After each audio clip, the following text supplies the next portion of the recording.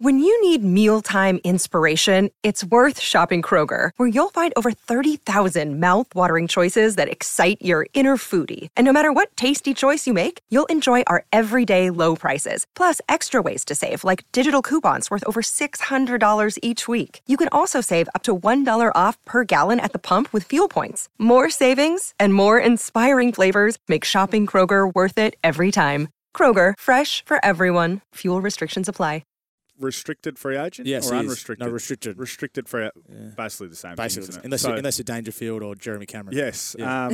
So, I mean, if he does miss the year with that knee, and again, we hope he doesn't, but if he does, then I guess it will really heighten the focus for his decision moving forward. Well, when it comes to today, I should say, the Giants, they're taking on the Tigers at Giant Stadium, and GWS CEO Dave Matthews has been good enough to give us some of his time ahead of that match. Dave, welcome to Crunch Time. Thanks, Sarah. How do you see this battle? It's a battle between Tim Taranto and his old side, but it's also a bit of a Matthews Cup. I actually just got out of the car. Simon was sitting with me and I said, he said, start your interview now. I want to participate. And I said, no, we'll pull up and I'll have a chat to the guys. But yeah, it's always good to have him up. He stayed with us last night and we'll watch the game together today. So yeah, it's going to be interesting because I think obviously we're both sides have got a few players out and it's a very important opportunity to win for both of us as well, given the state of the season. So yeah, expecting a very competitive game. Dave, Tom Morris here. Thanks for joining us. How do you read the Giants' season so far? I think we've been really competitive, Tom. I think you can see that Adam Kingsley's trying to put a different stamp on the way that side's playing, and we've been in most games. I think we're probably, other than Collingwood, I think a game probably against West Coast was a bit disappointing, but other than that, we've lost some close ones that we've been in. But we've won a couple of rippers as well, including the crosstown rivals, the Swans, and then Geelong last week. So I think our best is good enough, and the game plan, when it holds up, is certainly keeping us in games. We just need to try to, I think, as Adam Kingsley would say, get a bit more reward for effort. Dave, Josh Jenkins here. Good luck this afternoon. I'm keen to ask you about last year. You were aggressive in the trading space to acquire the number one pick. Do you feel like as a club you still want to amass as much sort of elite talent as you possibly can, or do you feel like on the back of a win like last week against the Cats and the wins that you mentioned previous, that you only need to find more specific spots on the ground or players to fill those roles on the ground? Where do you sort of see the group at the moment? Yeah, it's a good question, Josh. I think over the last couple of years, Jason McCartney in particular has done a pretty good job just rebalancing our list a little bit. I mean, obviously you don't like to see players of the calibre and character of Tim Taranto and Jacob Hopper leave the club, and they were certainly enjoying their time at the club and in Sydney. But in saying that, you've also got to prioritise where you've got your depth and where you might need some depth, and that was really the main reason behind chasing down at the pick to get Aaron Cadman. And I think we're probably seen in the midfield group that it hasn't cost us too badly in terms of the opportunities that are now provided for people like Tom Green. So, yeah, I guess the end of your question there about prioritising more specific needs on the list is where we're at now. I think our list is really starting to sort of normalise. So does that read as, okay, we've got 2 top 10 picks potentially with your pick and then Richmond's, and then if Himmelberg goes, you'll have another pick in the top 20.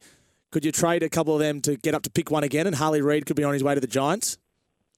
Well, I think Jace has done a great job in actually putting us in positions where we're sort of watching and waiting for an opposition club's early pick. We were lucky that when Collingwood, we had that pick from Collingwood that we were able to, and that was a year where they finished low, and Richmond's having not their best season, but that's against a very, very high mark in recent years, as we know. So, look, the short answer is you can never have too many early picks. Really, it's what you do with them and what you convert them into. But I think that's the point that last year what we achieved in trade period is potentially achievable again. So we'll be aggressive again. We're also very confident that we'll retain Harry Himmelberg.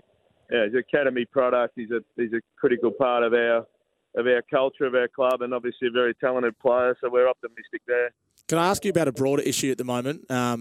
We know that the AFL is looking for a new GM of footy. Brendan Gale's name's been mentioned at the moment. Laura Kane's doing that job, I guess, on an interim basis. I assume that she's also in the running to get that full time.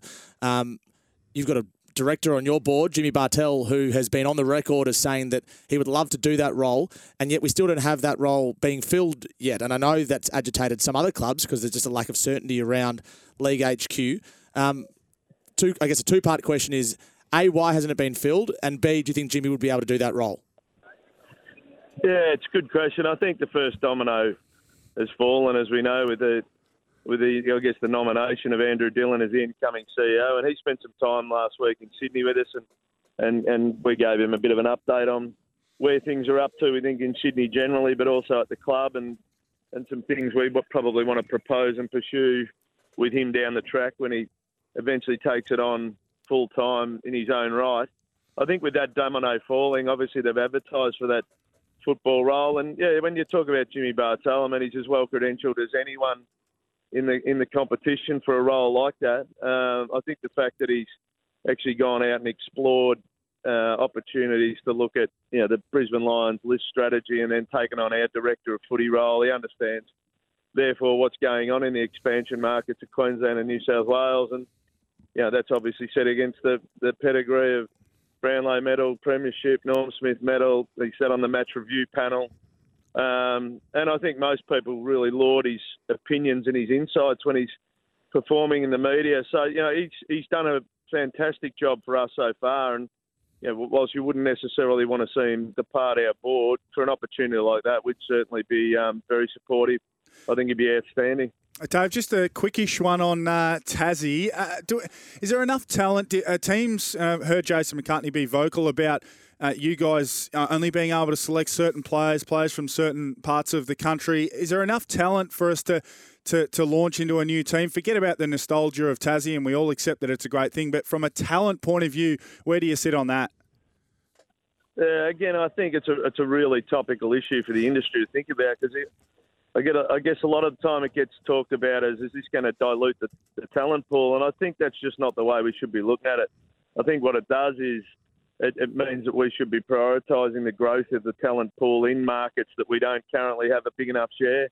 Sydney being the primary one, I think there's a stat at the moment, I think that 15 of the 800 men's players come from Sydney or the surrounds. I mean, that's Australia's biggest city. It's just not enough. So I guess that what's self-evident is that we've still got a national competition that's largely based on a southern-based talent pool. And that's not sustainable, I don't think, going forward, in the sense that you've really got to accelerate the growth of the talent pool out of 54% of Australia and New South Wales and Queensland. And we talked a bit to Andrew Dillon about that last week, and we said, we've got to probably, as a game, think about the sort of levers that we either have in place or we can change or adjust to free that pipeline up. And the most obvious example for us at the moment is the bidding system in Western Sydney on our academy players just doesn't make sense. Dave, sorry, I'm going to have to wrap you up there because we're going to a hard break, but thank you for joining us and good luck today. Pleasure. Thank you. Thank you, Dave. CEO Dave Matthews.